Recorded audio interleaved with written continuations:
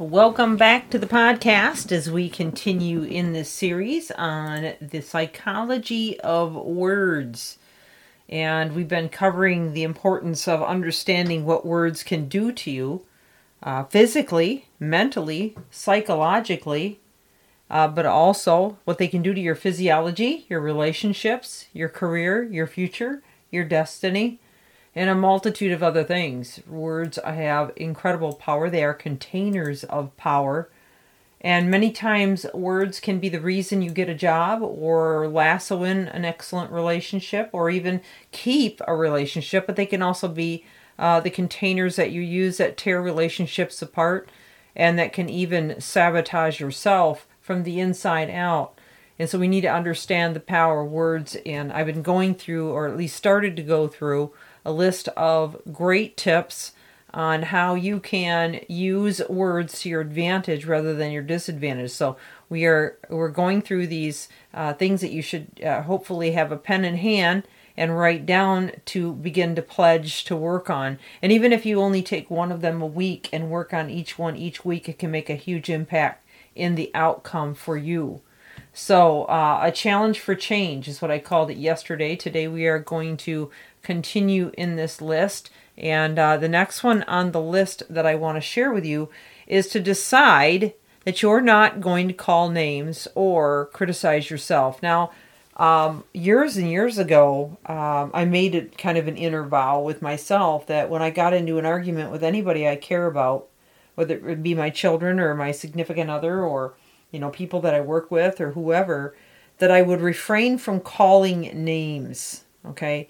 Now, to me, it was just the right thing to do because I, as a child, remember being called certain names, and to this day, and now I'm, now we're, I won't tell you exactly how old I am, but it's been decades, okay, many decades, and I still remember specific words as if it was yesterday that were spoken over me. And I'm sure that you can dig back into your past and think about words that were spoken over you, whether it was, again, from, something from your youth or from a job, maybe an employer or a teacher, or maybe it was a peer when you were a teenager, or a loved one. Maybe it was a significant other or even a child that said something that just totally cut you to the quick. I mean, right, it was a dagger to your heart to the point that you just never forgot it.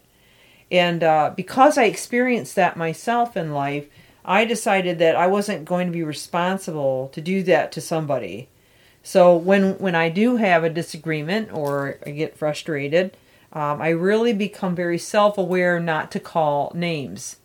And try to, hey, you made me feel like, instead of, hey, you are a blankety blank blank. I mean, there's a big difference, okay, when you call somebody a name or you label them in some way versus just expressing how they made you feel. A massive difference. So that's a great tip for you right now there in terms of your external life, but really the same rule applies with your internal life. If you're calling yourself names, I'm so stupid, I'm just an idiot, I'm just a dumb country person, or I'm just a stupid city girl, or whatever, when you call yourself names like that, you're really causing more damage than what you might realize, because you'll start to believe it. Your brains, remember, are programmers, and we're constantly programming everything around us and growing neural networks. And with those networks, we're also creating neurochemistry, which is determining our state of mind and how we feel, not only about the people and things around us, but about ourselves. And so when you're kind to others and kind to yourself, you can make a huge impact in your overall confidence level, as well as how well you communicate, identify, and connect with other people. And and I've said this before, and it's worth saying again, people don't remember what you did or what you said. They remember how you made them feel. And I know we're talking about words, so you're saying, well, Michelle, aren't you contradicting yourself? No, I'm not, because those words that you're saying are making them feel a certain way, okay? So when I say, people don't remember what you said. I'm saying more like, okay, if you're, say, bragging about something you accomplished, or maybe you're, talking about your kids or your grandkids or whatever. They may or may not remember that, okay? But they will remember how you made them feel. And so words are that vessel, they're that opportunity that can carry with it empowerment, encouragement, and confidence versus destruction, damage, and sometimes long-term damage, and hate, a division. And I see so many people just using their words flippantly today on social media, as well as news channels and movies and media. And I mean, it's just become so prolific in that people have accepted the fact it's okay just to throw your words around, Harry Carey, however.